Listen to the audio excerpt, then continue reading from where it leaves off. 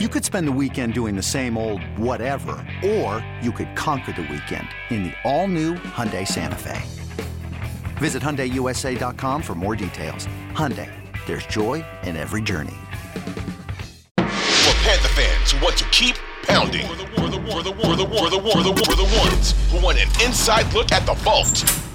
This is Views from Mid Street. Now, here's your hosts, Lonzo Wrightsell and Rob Brown. All right, ladies and gentlemen, welcome into yet another rousing edition of the Views from Mid Street podcast, your home for all the Carolina Panther football talk that you could possibly want, and then a little bit more. We are so glad and grateful to have you along for the ride. My name is Rob Brown, host of The Rob Brown Show in Greenville, South Carolina, right in the heart of Panther country. And of course, joining me along for the ride, as always, on the other side of the metaphorical glass, my co-host, my partner in crime, we call him the great one, Lonzo Wrightsell, here as well. And Zoe still riding the high of that 23-10 win over Denver, and now we ride that high into the bye week, which is nice, because we're going to have that love and feeling, that love and feeling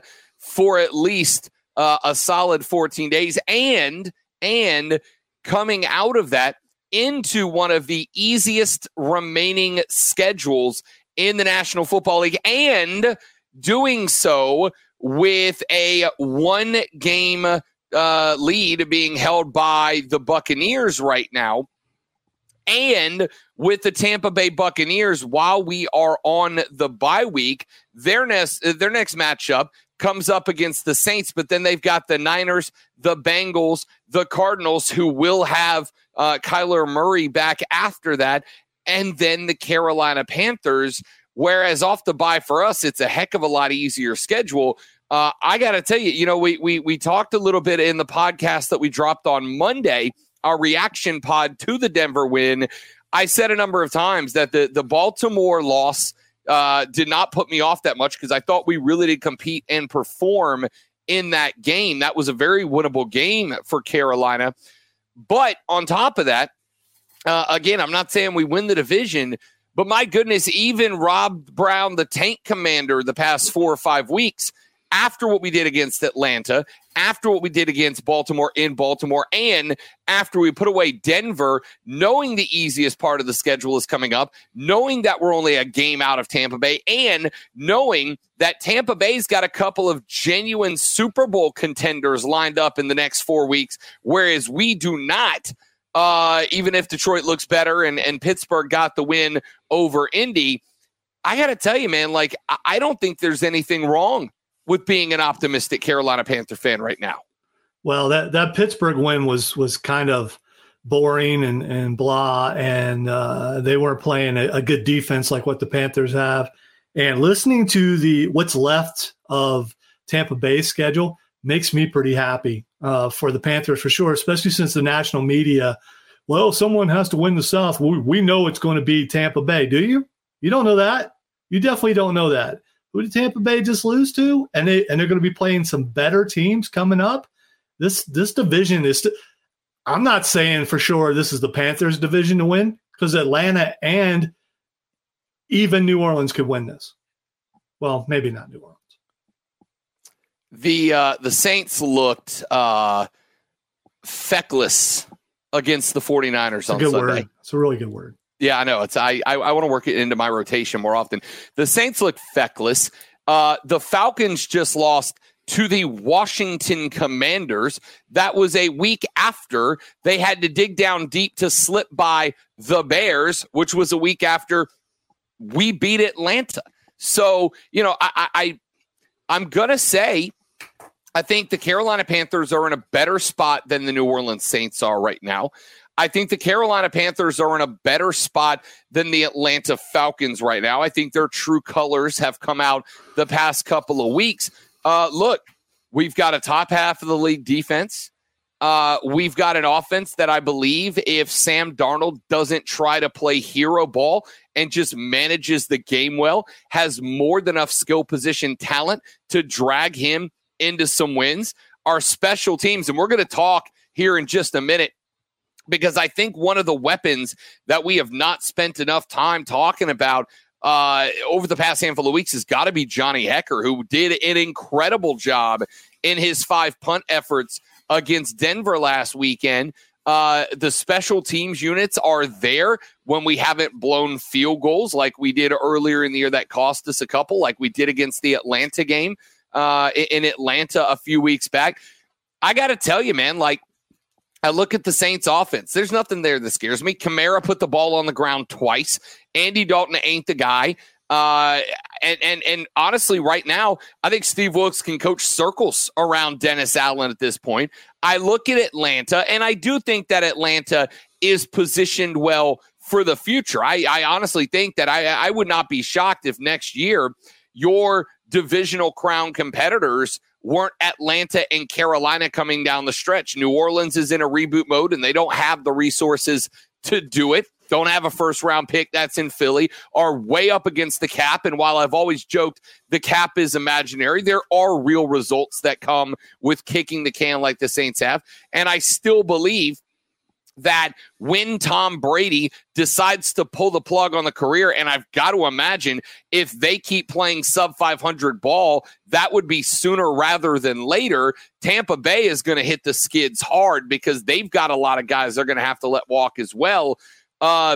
We've kind of been taking this approach, though, of the Carolina Panthers are really well set up to lead this division over the next 2 or 3 years. The reality is, courtesy of some help from the schedule, I'm a pessimist. You can ask Lonzo. I'm a realist, how I label myself. A lot of people call that pessimist.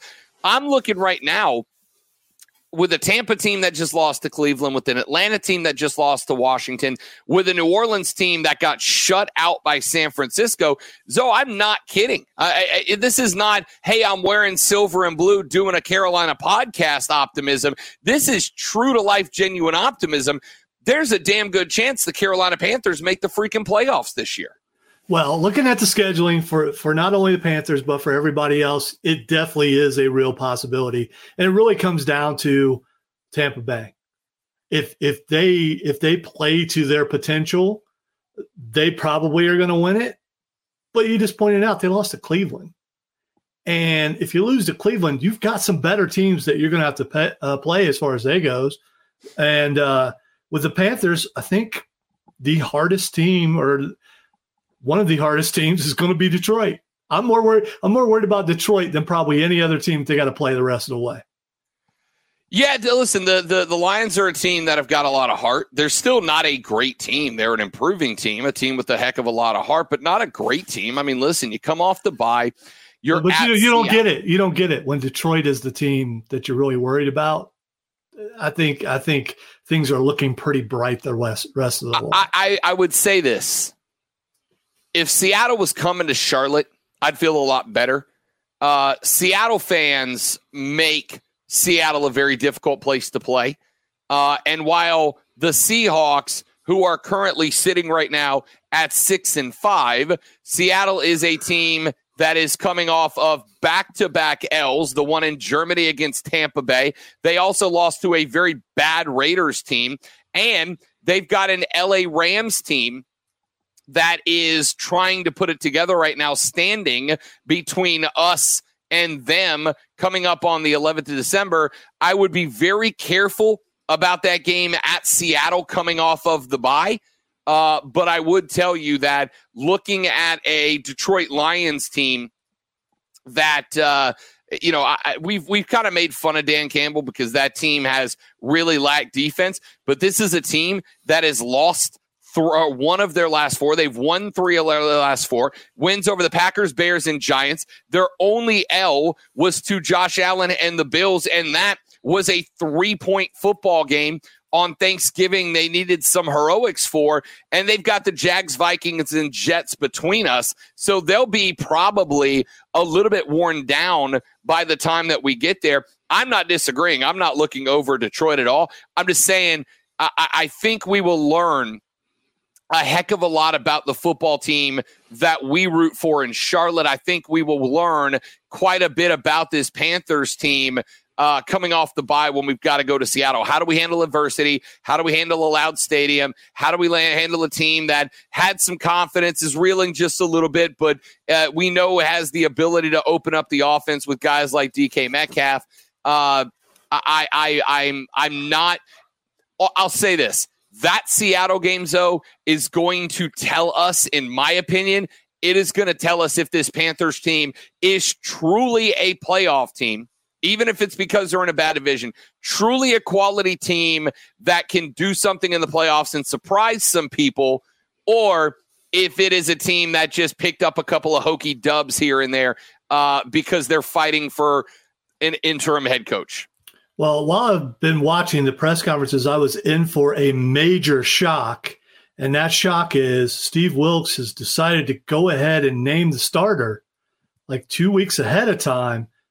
Sam Darnold is starting. So Sam gets a second start. I was a little shocked. Yeah, but I think it's the right decision, right? And we're gonna get to this, but what the heck? Let's get to it now. I genuinely assumed that it would be Darnold. I don't know who else it would have been, right? Like I said, I absolutely believe that Baker Mayfield at this point, like, you're just protecting the pick you sent to Cleveland. Let's not give away a higher round spot than we need to. The high ankle sprain of PJ Walker, there's no way to be sure that 2 weeks away he'll be anywhere near going at that point. And I don't know if Steve Wilks is part of the you can't lose your starting role to injury or not camp, but Sam Darnold came out in that game against Denver.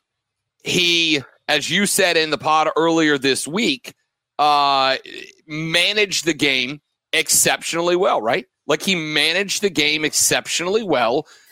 He did not create any catastrophic turnovers. He did not make mistakes that created situations that were more difficult than they needed to be. And right now, that's what we need at quarterback, a guy who is going to do enough to let DJ Moore shine, a guy that is going to understand that giving the ball to Deontay Foreman and Chuba Hubbard 40, 42, 45 times is what we need. That's the identity of this team. And I think Sam Darnold has done all those things. I frankly think starting Sam Darnold is the right decision. Hey, if he blows it, we can reevaluate. But if he plays the game that he played against Denver in 2 weeks on the road at Seattle, we got a real chance to win that football game. I think the matchups are there for us. Well, and the other thing, Sam Darnold in his press conference was asked about the rolling touchdown. And he's just like, yeah, it's going to get replayed over and over again, but we got the win. So, I mean, whatever you need to do to win. And he showed a little bit of personality. He smiled. It was scary. I don't recall seeing that for a long, long time. So, still got a week. They're off the entire week, which I think is pretty cool for them that they're not practicing this next week, and we'll be back in time to start getting ready for Seattle. So that also means a chance for a lot of guys to get some rest and recover and heal up some of those bumps and bruises. Yeah, no, listen, the bye comes at a great time, right? You've got some momentum. You're riding the high a little bit. Now you come back. You're going to be a little bit more healthy than some of the teams you're lining up against. I think it's an outstanding time to hit the bye week, and I think that it also is going to give you some time to go look at that film against Denver and really pull out the things that went right so you can hyper-focus on those and build those to figure out the couple of things that went wrong, especially late in the game when it looked like Russ Wilson might decide to make it more interesting than we would have liked down the stretch, to figure out kind of what started to get away from you a little bit and start to put the pieces in place to do the same thing at Seattle. Because, like I said a minute ago, I think that game coming off the bye at Seattle is going to potentially be the most genuine is they or ain't they type revelation that we'll have about this football team. We come off the bye and play well on the road at Seattle, maybe go into Seattle and get a win. Now all of a sudden, Carolina could win this division goes from something that only the podcast bros like us are saying and turns into a conversation you're going to hear on the big networks, and it won't be a silly conversation to be had anymore. It'll be a genuine one. All right, the Views from Mint Street podcast rolls on. Rob Brown, Lonzo Reitzel with you. And if you have not done it already, do us a favor. If this is your first pod especially, go to wherever you get your podcast, whether it is on Stitcher, whether it's on Spotify, on Google Play, on Apple iTunes. Hit that subscribe button. Make sure you turn on your notifications so you don't miss a episode. We drop multiple ones per week. And of course, and as always, we ask you to share it around in your social circle so we can continue to grow the show. Listen, I wanted to get to this because I think there's a guy on this roster that we have not spent enough time talking about. Great one, and that, of course, is our punter. Johnny Hekker comes over from the Rams after a Super Bowl run last year. I went back and, I watched the game live, and then I always go back and I do a film study session where I kind of run through and I rewatched. There were 5 punts from Johnny Hekker against the Denver Broncos this past Sunday, and they were all absolute bangers. The first 2 were down inside the 20. The second punt was down inside the 5. The third punt was a rocket from the 40-yard line that got fair caught right at the 11-yard line. Johnny Hekker was a field-flipping machine for the Panthers this weekend, was excellent on all 5 punts. And if you follow these stats, if these stats matter to you, Johnny Hekker finished that game with a Pro Football Focus single game grade of 72.2. That is the best single game grade of his career. It was the best punting performance in the National Football League. And while you would love situations in which your punter didn't have to work on a Sunday, if he does and he works with the efficiency that Johnny Hekker worked with this weekend, Lonzo, there's something to be said about a guy who can flip the field that often. Johnny Hekker needs his love. Yeah, so many drives that Seattle had to start way down on their side of the field. Directional punting, I don't think gets as much credit as it needs to. And field position is very important. You hear people talk about that all the time, but it is. If you're starting way back there and have to go almost a full field to score points, and you're not a very good team and you're a struggling team like Denver is, that really was one of the major reasons why Carolina was able to win that game, because Seattle, in order to get points, would have to go the whole way, and they weren't up to the task. Johnny Hecker's 4th punt in that game, I think, is an absolute illustration of just how good this guy is and how important this guy is. That ball was kicked from the 19-yard line, right? Like, I went back because I'm like, no, these numbers can't be right. Johnny Hekker put his boot on that football at the Carolina 19-yard line. This dude had so much hang time that the Broncos receiver had to call for a fair catch on the 15 on the other side of the field. Not only does Hekker send it that far, but he sends it that far with so much hang time underneath it that he doesn't outkick his coverage, right? Like, how many times have you seen great kick returners get a good return because the punter booms the ball, or the kickoff man booms the ball beyond where the coverage would start to break down, because the kick returner, has so much ability to stretch the field, and guys are taking bad angles because they don't really have time to let it develop out by the time they get to where a tackle could be reasonably made. And by that point, you kick it that far, a kick returner's got a full head of steam as he makes his way through the first line of defense. Johnny Hekker boomed that thing about 75 yards and did so in such a high arc that the kick returner had to call a fair catch. There was nowhere to go. It was just a wall of black shirts out in front of him. Johnny Hekker flips the football field in an absolutely incredible way. An absolutely incredible way. It is absolutely a weapon for us that, like I said, I don't think enough people are really talking about how important he is to this football team. And damn it, Lonzo, punters are people and deserve love too. Doesn't that feel weird? It feels weird talking about a kicker. You're talking about a kicker in such a wonderful light. You're absolutely right, but still, it just feels kind of wrong. It doesn't feel wrong for me. All right, I understand. The macho in me is like, he's talking about a kicker. You can't be doing that. But the guy who wants to win in me is like, yeah, I'm glad he's on our side. Yeah, no, listen, I don't ever want the punter on the field, right? Like, a great day for me is a never punt day. A great day for me is a day that the punter walks into the locker room bored because he just watched the football game the same way that I did, sitting on his rear end the whole time. But we also know that that ain't us, right? Like, we're not a team that's going to punch it in every time we get the ball. There's some growing pains still being worked out.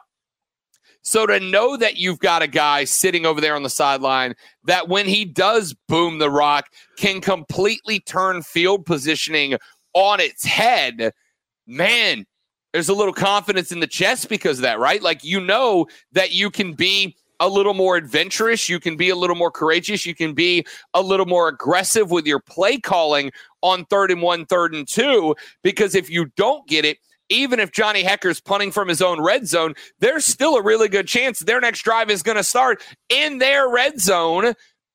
Directional punting, coffin corner punting is a lost art. I would think more NFL coaches would start leaning into. They certainly would if they had a Johnny Hekker. This dude deserves jersey sales is all I'm saying. Yeah, parents, teach your sons how to kick. And if they're really good at it, like he is, you can have a long career with a minimal worry of getting hurt. You know what the punter is? If I may go off the top of my head for a second, you know what the punter is, though? The punter is the bassist, right? The punter is the bassist. Nobody ever as a kid thinks to themselves, I want to play bass. We all want to play guitar or drums or be the lead singer. Nobody grows up wanting to be the bassist, but every now and then a kid gets told, hey, dude, we need somebody to play bass. Like, this is only going to work if we have a bassist, and the kid turns into a great bassist, and now all of a sudden the band's got a chance because they've got a more thorough sound to them.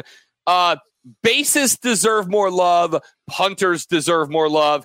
It's a hill I'll die on, and I've never been a bassist nor a punter. I don't have anything to add to that. I really don't. That was an awesome analogy. I am so glad I was there for the whole thing, and I'm so glad the listeners got to hear it too. Yes, indeed. All right. So now with that win and with a Raider win this weekend, we now find ourselves in the 2023 NFL draft order, holding on to pick number 5, standing between us and the top of the draft order, the Seattle Seahawks. And you go, how? They have the pick of the Denver Broncos. We just helped push that Seattle pick one spot ahead of us. Right ahead of them are the Detroit Lions, a pick owned by the LA Rams, but traded to Detroit as part of the Jared Goff, Matt Stafford package. And then Chicago at 3-9 has the number 2 pick. And at 1, 9, and 1, the Houston Texans find themselves in the number 1 spot. Obviously, this is kind of an interesting spot because on one hand, I'm obviously very closely following the NFL draft. Why?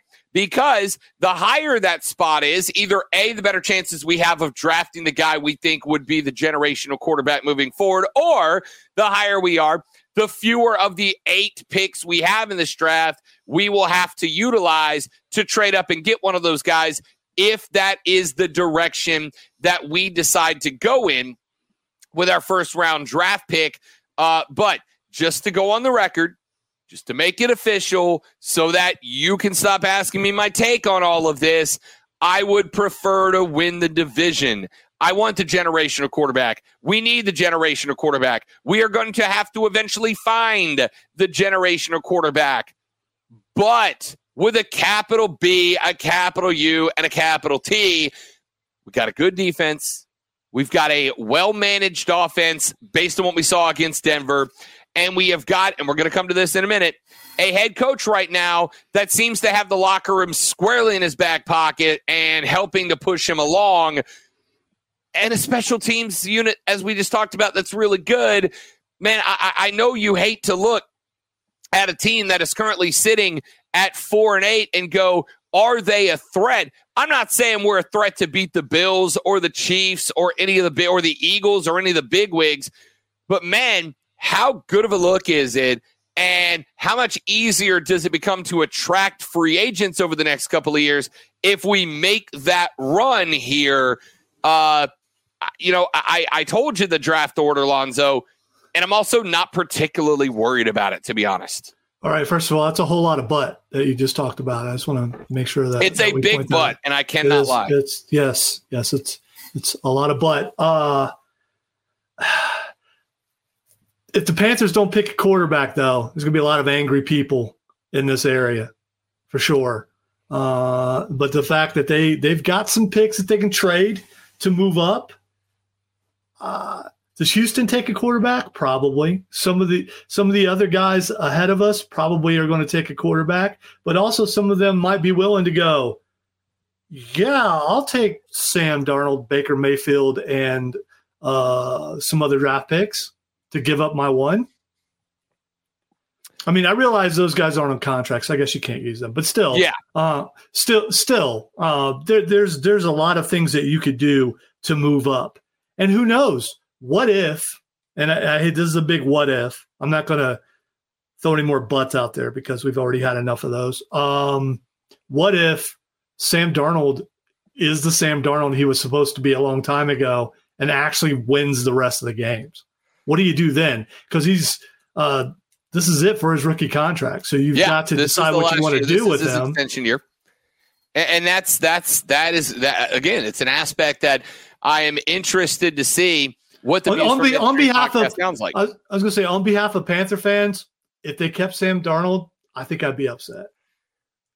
I think everyone's unless looking forward he goes out and they win out and win the division, in which case, because here's the question, right? The question then becomes, all right, you're going to end up drafting a quarterback. Unless you're one or two, you're not getting Bryce Young, you're not getting C.J. Stroud. So the question would be, and keep in mind, if you win out and make the playoffs, you're probably drafting somewhere down in the neighborhood of 24, 25.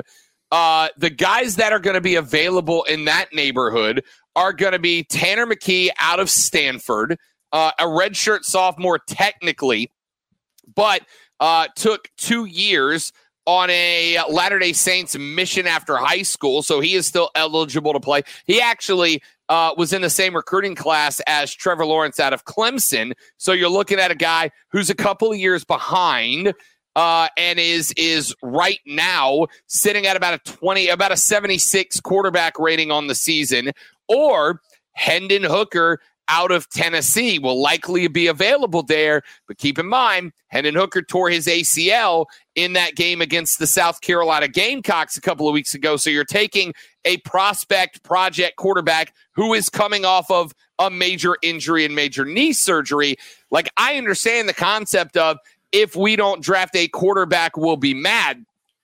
But my question to those people, you included, would be, how many of those draft picks, knowing that every team that needs a quarterback is going to be in the same conversation, how many and what value of those draft picks are you giving away to jump into the number 1 or number 2 spot?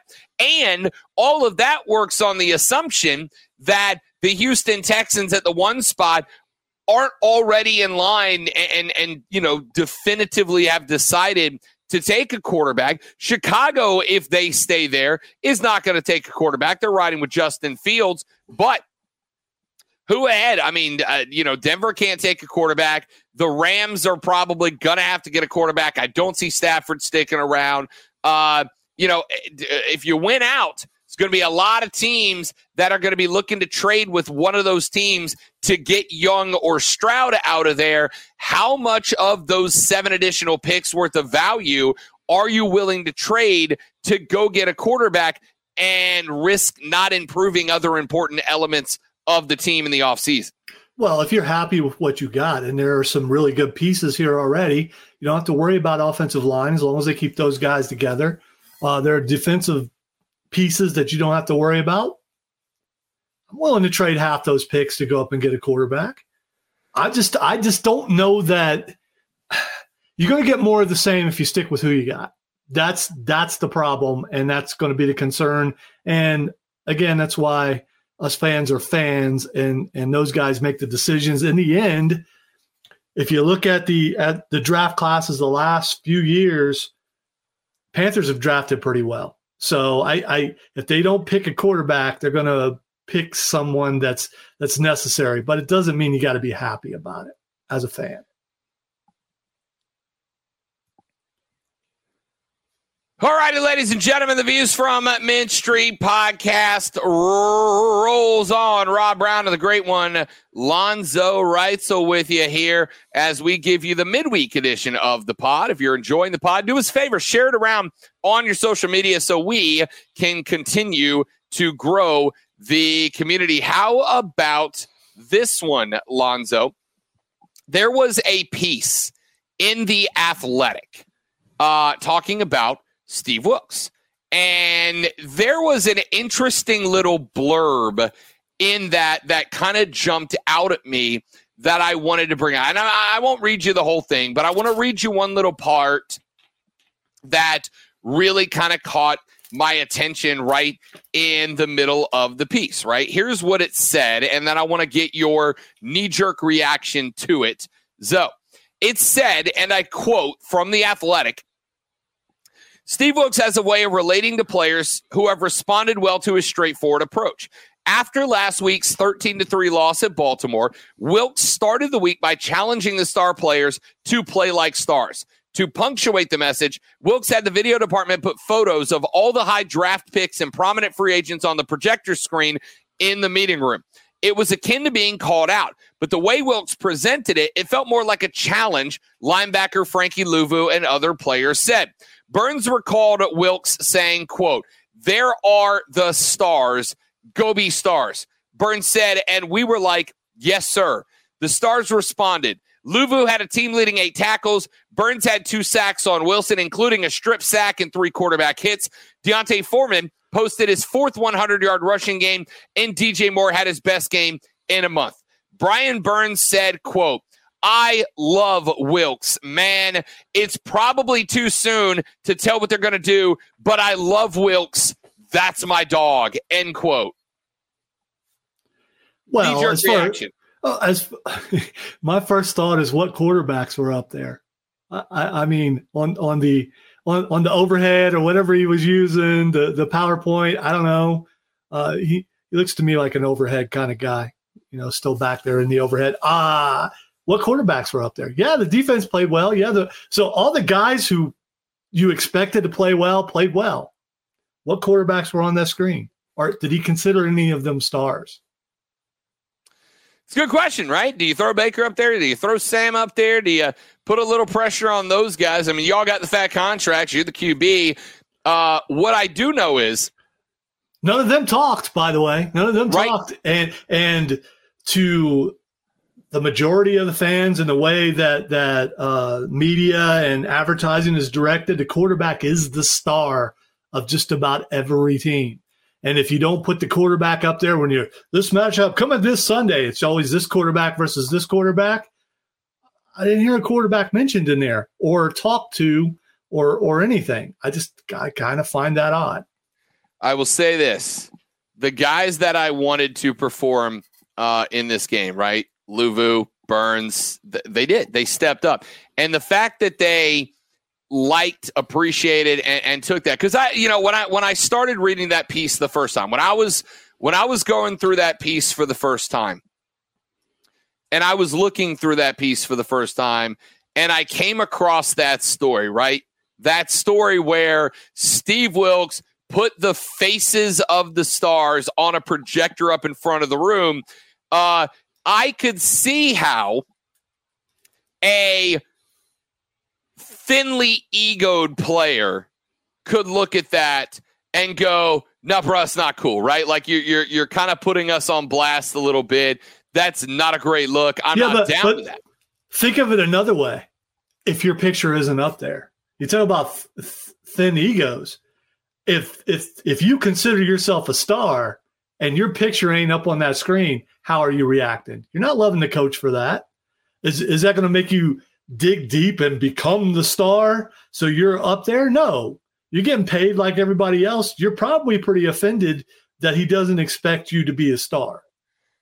See, and I guess that's why I guess that's kind of why I find it interesting, Zoe, because I'm looking at it and I'm thinking to myself, all right, he found a way that he could call out the guys that need to be called out. He found a way that he could add a little pressure to them to tell you, we need you guys to perform here. But here's my thought. My thought would be, if I'm not on that board, right, and I consider myself a star and I'm not on that board, the challenge to me now is, what do I need to do to get Wilkes to put my picture up there, right? Like, I want to get called out. I want to get called out. I want to be a star because, as we've talked about a number of times, an element of this right now for me is, and I still think it's true even if we are making a playoff push, an element of what this year is to me is, who the hell wants to be here and who wants to be here next year when this division now belongs to us? If you want to be here next year and be on a contender, and I think we will be, I need you to prove that to me right now. And so if that is the message, if that is the intent that Wilkes has here, I think it's kind of interesting that you've created this scenario where the guys that are on the board feel like it is a call out, but not a disrespectful one, right? Like, your leaders, I expect you to lead. You are the guys we're looking to bust it out there for me. And then if your name's not up there, right? Because I'll tell you right now, you and I, we've talked about this and our work ethic and mentality and all that. Every time that our big boss, our GM, or our programming director pops out an email that's like, hey, we want to recognize the efforts of this, that, and the other. We want to recognize these people for going above and beyond. When my name's on it, I'm like fist pump, like Tiger Woods, baby, just knocking down to 12th at the Masters. And if my name's not on it, I'm like, yo, what the hell, man? What the hell? I've got to be better. I want my name on this email next time it gets sent out. That's kind of what Wilkes did here. And if you are too much of a diva, that bothers you so much that you're like, I'm out. Cool, man. That's what I'm looking for. I want to know who wants out to have this team, when it turns the corner next year, have a bunch of guys that are lockstep to get there. I loved this story. And maybe if it happens to another coach, I go, well, that's kind of dumb and cheesy. But in this scenario, I think it's absolutely daggumtastic, as Bobby Bowden would say. All right, so maybe it's just a contrarian in me, or maybe it's the guy in me who sees other people get the spotlight and the shine, and they don't always deserve it. Especially a lot of times, they get recognition when they're not the ones who did the hard work and not the ones who got them there.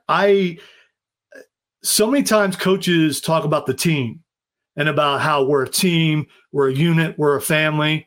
What he just did was the opposite of that. He said, these guys are better than all of you. These are my guys. If you're not up on the list, you're not one of my guys. So if I'm a guy who's a workhorse, who's out there every day before anybody else and there after everybody else, and I'm not up on that screen, I'm upset because I'm looking at this going, okay, this guy's not my guy. This is not the team where I need to be. I need to go somewhere where they appreciate everybody and don't put these guys up on a pedestal and say, these guys are the ones who are going to get us there, but everybody else, thanks for being on the team. Now, see, I like I said, I don't take it that way, right? You get those same emails. You get the same emails I do at work, though. You're telling me when they call out and they go, this host went above and beyond. Do you look at that email and go, oh, I guess I'm not one of the team? Or do you spin around in the chair and be like, Rob Brown, we got to work more. We got to do it. I know you. You take it as a direct challenge to get your name on that email the next time it goes out. That's how I took it. I was like, yo, I want on that email. If you are Yetur Gross-Matos and your name's not up there with Luvu and Burns, if you are the type of dude that Steve Wilks wants on this team, should be the head coach next year, you're going to come out next week and you're going to get you 2 or 3 sacks so that the week after that, when he says, go be stars, you're one of the stars he talks about. Not my guy.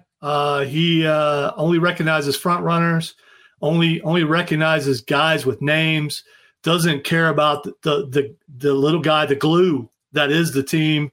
There is no team here. There are only stars, and that bothers me. All right, let's get to what was based on the way that social media was talking about Carolina this week. The biggest story of the week, great one. Matt Rule got hired by the Nebraska Cornhuskers, which, if I may, quick timeout. If we would like to teleport, if we would like to time travel back, I don't know, about 8-9 weeks, I believe that there was one particular podcaster and radio host in Greenville, South Carolina that said repeatedly, if Rule is let go early, it is because he has found a coaching job and he will be the head coach before this college football season is over. And I gave you one school that I thought was the front runner, and it was the University of Nebraska. This is a deal that works out well. Listen. Look at you putting your own picture up there on that. I know. I thought about adding, but we have a visual component to this because we put our short clips out. I thought about photoshopping a picture of me holding up a winner's trophy that just says "right again" because I was. Look, I don't really particularly care about coaching buyouts and all that, right? The only thing I care about is the impact it would have mentally on an owner and a general manager, right? Like, would this shy Tepper away from the next time there's a coach that he thinks is the next guy? Would it shy him away from offering a contract that would be competitive with other teams maybe looking at that same guy? And the answer is I got no way of knowing that to be true one way or the other. But I am sure to David Tepper for Nebraska to give Matt Rule, what was it, like an 8 or 9 year contract that is easily going to be worth more than the $40 million that Tep would have been on the hook if Matt Rule decided to stay unemployed. That is a big factor. But what is interesting about it is not just the fact that Matt Rule is now a Nebraska Cornhusker and the head coach of that football program. What is interesting is not just that Rule is gone. It's now that there are a couple of coaches that are leaving Carolina to head on over. Assistant defensive line coach Terrence Knighton and assistant strength coach Corey Campbell have both left the program, according to The Athletic. And Joe Person from The Athletic, who reported on this and broke that news, says that there, quote, could be other departures coming soon, but those are the first two, end quote. So, here's the thing. I saw a lot of Panthers folks on social media early, Zoe, that were freaking out about this, right? They're like, oh, Matt Rule's going to take. Here's the thing, man. Whether it's Steve Wilks or anybody else next year, a lot of these guys were going to be out anyway, right? Like a head coach, when he comes in, wants all of his guys in the role. Guys they like, guys they trust, they want them in the role. This was inevitable. It's going to happen. If we were a 2-win football team, nobody cares about this. I get not wanting to break up the cohesion, the chemistry when you're in a divisional run right now, Zoe. But these guys were all going to be gone more than likely next year anyway. It's not the end of the world. I don't know how much chemistry, because remember, these are all OOU guys, right? All OOU guys. Now that the OOU era is over, I don't know how much, if any, chemistry was ultimately going to be disrupted there. But like I said, don't panic. Don't worry about it. These were all guys that weren't going to be there next year anyway. And while I would love to win the division this year, more important to me, Zoe, is having the best possible team and coaching staff constructed for next year's run at what I think will be a very depleted NFC South. All right. And as far as that goes, we don't know if any of these coaches that are currently with the Panthers will be there next year, because it's not a guarantee that Wilks gets this job. And if he does, He's probably only keeping one other guy. everybody else was going to be gone anyway. And that's his guy that he brought with him, who's the defensive coordinator right now. He stays. Everybody else was going to go. And it's not unusual for a coach to go somewhere and bring the guys with him that he brought to that place. Those are guys that Matt Rule hired, because the way Tepper runs things, the coach gets to make the hires for his assistant coaches. So he hired all those guys, and those are guys that have probably been with him everywhere he's gone. And Rule is even, grabbing guys from other college programs and stuff too. So South Carolina's offensive coordinator, Marcus Satterfield, has left the Gamecocks to head up there. Yeah. So it's not unusual. I don't know if this says one way or another if Wilkes is going to get the job, but if you were disappointed, everyone was, with Matt Rule's tenure there at Carolina Panthers, you want him to take all his guys with him anyway. We shall find out the future, ladies and gentlemen, of course, in the future. That is going to do it for this episode of the Views from Mint Street podcast. The next episode, of course, drops on Friday. It's the bye week, so we'll have a little fun on Friday, right? We'll hand out some midseason grade. Well, I guess slightly after midseason grades, we'll do another rundown, the status of the NFC South, maybe even spend some time breaking down the Saints, the Bucks, and the Falcons and where they are right now. Friday's show is going to be a lot of fun. Do us a favor. Make sure you are subscribed to the Views from Mint Street podcast. Make sure you are downloading every episode of the Views from Mint Street podcast, and make sure that you are spreading it around the social circle so that we can continue to do this bad boy. Lonzo, any final words for the people? Yeah, it's the number 2 show off of 6 pods off of a victory. And I'm okay with that. I like being happy every single time. So looking forward to having fun on Friday. And like Rob said, tell a friend about us. Let's share this. Let's make this thing grow. If you tell 2 friends and they tell 2 friends and they tell 2 friends and they tell 2 friends, soon enough we'll be on the billboards in Bank of America. All right? That's what we're going for, ladies and gentlemen. All right. We will see y'all back here on Friday for the wrap-up this week, although not pregame prognostication pod because there's no game this week. We're celebrating the way for 2 weeks, baby, right here on the Views from Mint Street podcast. Keep pounding, baby.